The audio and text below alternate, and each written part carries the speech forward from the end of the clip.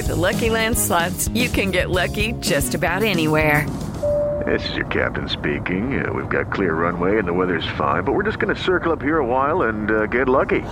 No, nothing like that. It's just these cash prizes add up quick. So I suggest you sit back, keep your tray table upright, and start getting lucky.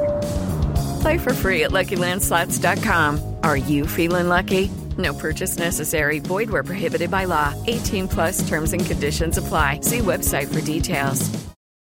Hey everybody, welcome back to the Woody Hayes Athletic Center. It is a midweek practice report. It is brought to you by Buyers Auto. As you can see, Ohio State invited a bunch of birds out here to get ready for the Ducks on Saturday. Huge matchup in the horseshoe back there. That's Spencer Holbrook, Tim May, Jeremy Birmingham. I am Austin Ward. Webbed feet or webbed feet? I don't know. I didn't get a good look at them, but I know that they're not talented enough to stop the Buckeyes. I don't know if Oregon will be either. Good point. End of practice report. Excellent lead, and this has been brought to you by Buyers Auto. We'll see you next time at LettermanRoad.com. Luke Whippler. Okay, so yeah, midweek press conference, 5 or 6 Buckeyes talking about this matchup. I think the main event for this one, at least for me, would be Luke Whippler. No definitive word on the day-to-day status of Harry Miller. I thought Luke Whippler handled himself. He talked about grading out as a champion and well, and that his first start in the rain on the road, all those things that we've said over and over about that first-time start for a bunch of first-time guys. I thought Luke Whippler did enough to keep that job either way, or at least enough that Ohio State would be confident enough if he had to play against Oregon.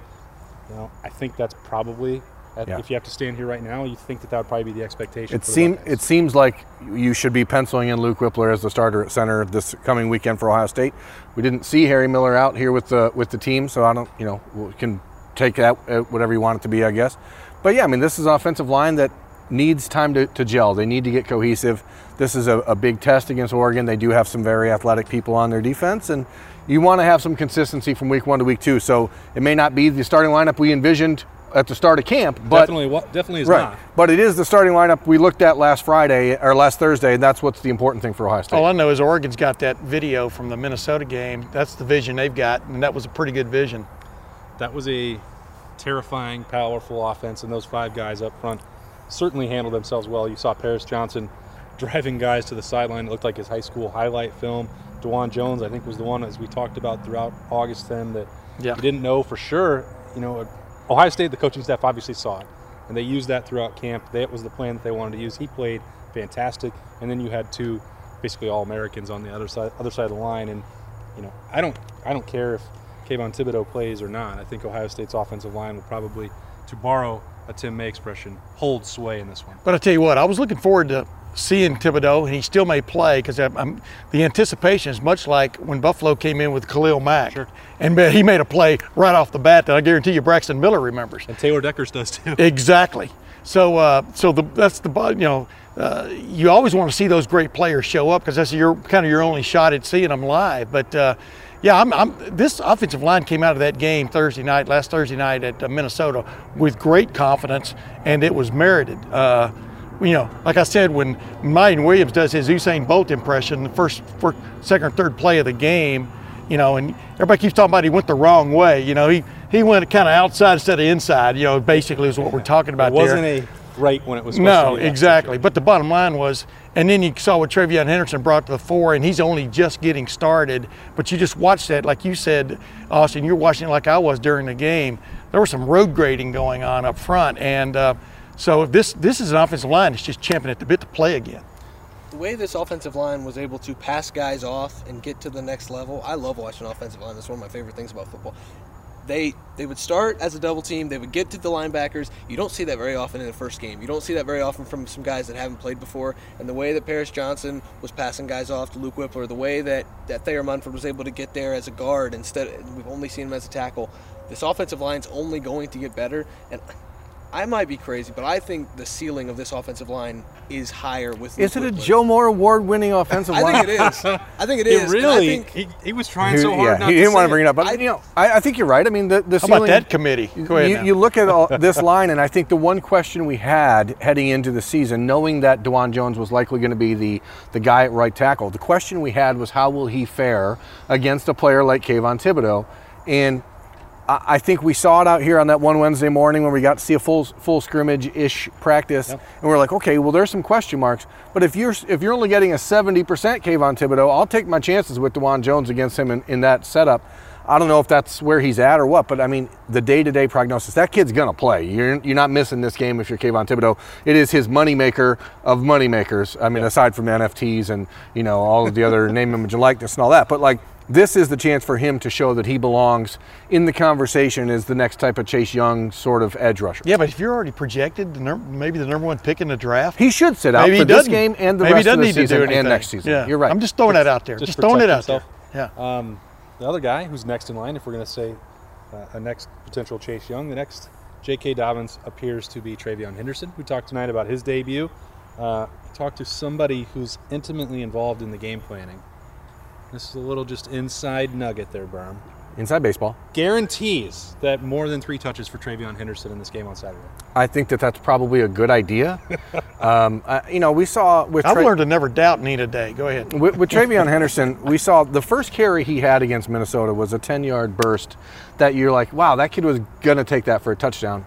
And then his third touch was a 72-yard touchdown. And then you start to wonder, can he just score on every single play? And I think he actually could score on every play. Well, that would be bold. But I don't think he's going to. But I definitely think that you are going to see a heavy dose of Mayan Williams and Travion Henderson as Ohio State looks to get physical with Oregon and take some of the pressure off of C.J. Stroud so that you don't have a little bit of what we had in the first half a week ago, which is where you might get a quarterback pressing. Ohio State last week intentionally seemed to say, CJ, go ahead and run with it. And this week I think they're going to do the opposite and say, let's take the pressure off of him and put it on that massive offensive line. Travion, if he exudes more besides talent, if he exudes anything else, it's humility.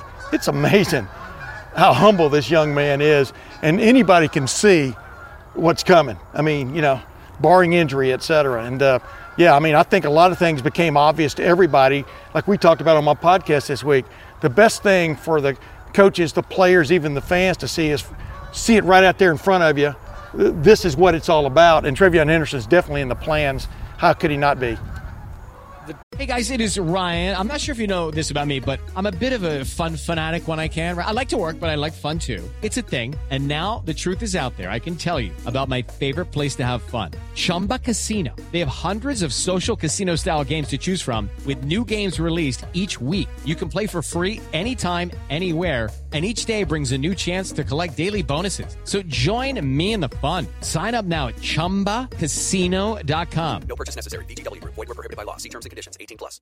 The Travion Henderson catch and run, reminded me of what J.K. Dobbins did just carrying the ball against Clemson in that Fiesta Bowl. And the more I watch it, it's really weird because I see that burst of speed and him be able to split those defenders like that, and it's like, that's a little bit of Paris Campbell there, but he's bigger and stronger and more physical as a running back. And you just think if he's J.K. Dobbins with the burst that we used to see from Paris in the open field like that, he could score on every play. And I don't want to be hyperbolic, but this guy has a chance to be as special as they come at Ohio State. Sounds hyperbolic to me. Go ahead. Yeah, well, I was going to take it further because I think that physically he reminds me of Ezekiel Elliott, and the speed part and the burst that Spencer's talking about looks like JK, and I didn't think it would be possible to mash them together the same way that I talked about Justin Fields being a little bit of Braxton, a little bit of JT Barrett, a little bit of Dwayne Haskins, and that turned out to be the case.